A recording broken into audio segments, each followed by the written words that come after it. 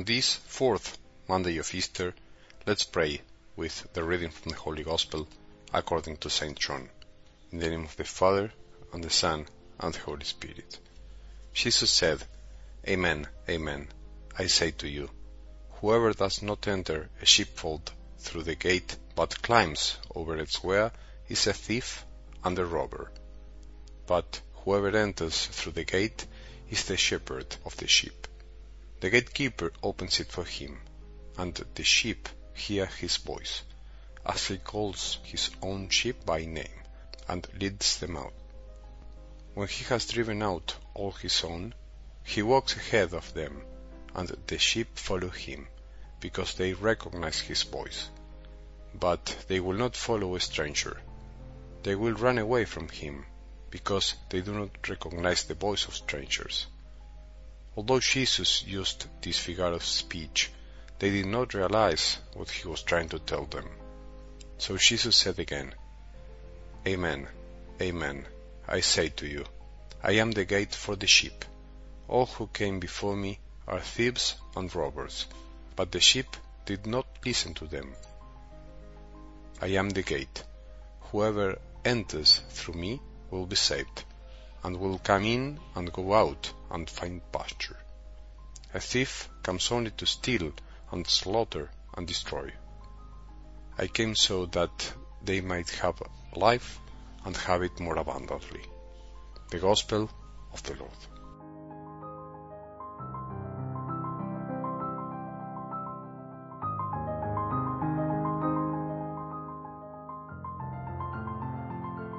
Today, on this Monday, we are starting another week, hand in hand with the Word of God. God's Word that was engraved forever in the sacred scriptures and that we hear every day in every temple throughout the world, but that we also hear individually in thousands of hearts. When we start out the day by listening to Jesus, something changes. Whether or not we start out by listening to the Word of God doesn't all wind up being the same thing. Believe it, don't fool yourself into thinking there's another way.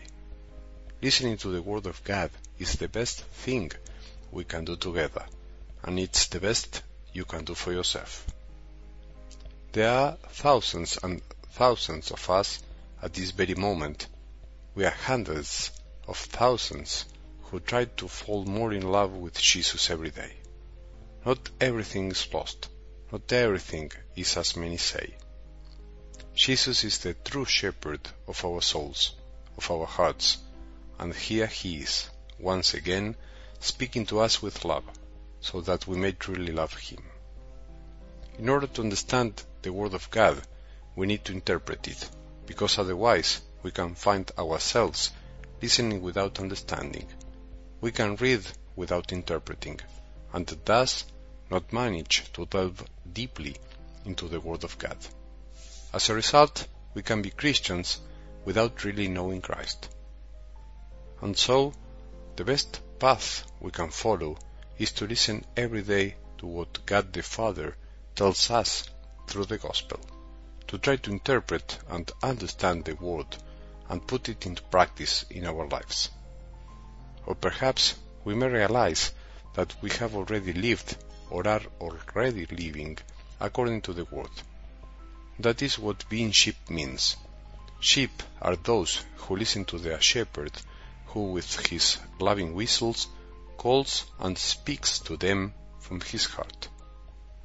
Jesus is the true shepherd, and we are his sheep. This is an image that helps us better understand God's attitude, that of a father who cares for us like his most beloved little sheep. Jesus reveals himself to us as the true shepherd. That is, he is our guide, the one who drives and protects us. He is the one who knows, loves, and cares for all of his sheep, who knows each one in particular, because they are the sheep that the Father has entrusted to him. What this means is that there have always been, there are, and there will always be false shepherds who are so-called guides, protectors, and caretakers. Yet, the truth is that none of them would ever be capable of laying down their lives for their sheep as Jesus did. There is only one true shepherd for all of humanity. Only Jesus gives us life by giving up his life for us. Life is communicated. It is transmitted. God's life is what gives us life. You and I are alive. We have our hearts beating with love thanks to the love of God, who gives us his love every day. However, in your life as well as in mine, there are many who propose and promise us life, and who tell us how to live better. There are many who promise to solve our problems by selling us false illusions, while many more people believe themselves capable of improving the lives of others. They think they are the messiahs of others. But in today's glimpse of the gospel, Jesus is very clear. He says unequivocally, "I am the gate. Whoever enters through me will be saved, and will come in and go out and find pasture." Not only is Jesus the shepherd who cares, guides, listens, knows, and loves us, but he is also the gate through which we must pass to reach the true pasture and be with the true flock. Only through Jesus can we be saved. Only through him will we find the peace and sense of wholeness to which we aspire. It is only through Jesus that we can attain true communion with God the Father, because he is the Son who came to show us what his Father is really like. What then does it mean to be saved? As of now onwards, in this life, to be saved is to live a relationship of love and communion with the God who wishes to feed us with his own love. Ultimately, being saved means loving. It means getting out of the me, myself, and I frame of mind. It means outgrowing selfishness. We can learn to love by growing to know the true love of God, which was revealed to us in Jesus, the gate and the shepherd who leads us to the Father. All men will be saved by Jesus, even if they don't get to know him personally, because he is the one who opened the gate of the heart of God, so that all men may be saved and that none be lost. You must let yourself be guided by Jesus. You must allow yourself to be nourished by him, because he came to give us life, and that we may have life in abundance. Jesus came to give us the good life, life that fulfills our hunger and quenches our thirst for all eternity, and that fills so many voids within our hearts.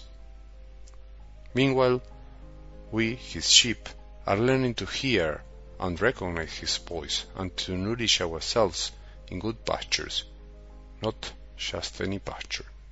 And beware not to believe any random pastor or shepherd who claims to be your shepherd. Let us pray that all of us may receive this grace today and at the beginning of this week. Let us pray for the joy to truly smile with all our hearts. Let us pray for peace that doesn't reject or offend anyone, and that we may help others feel that Jesus loves them. May we have a good day, and may the blessings of our merciful God, the Father, Son, and Holy Spirit descend upon our hearts and remain with us forever.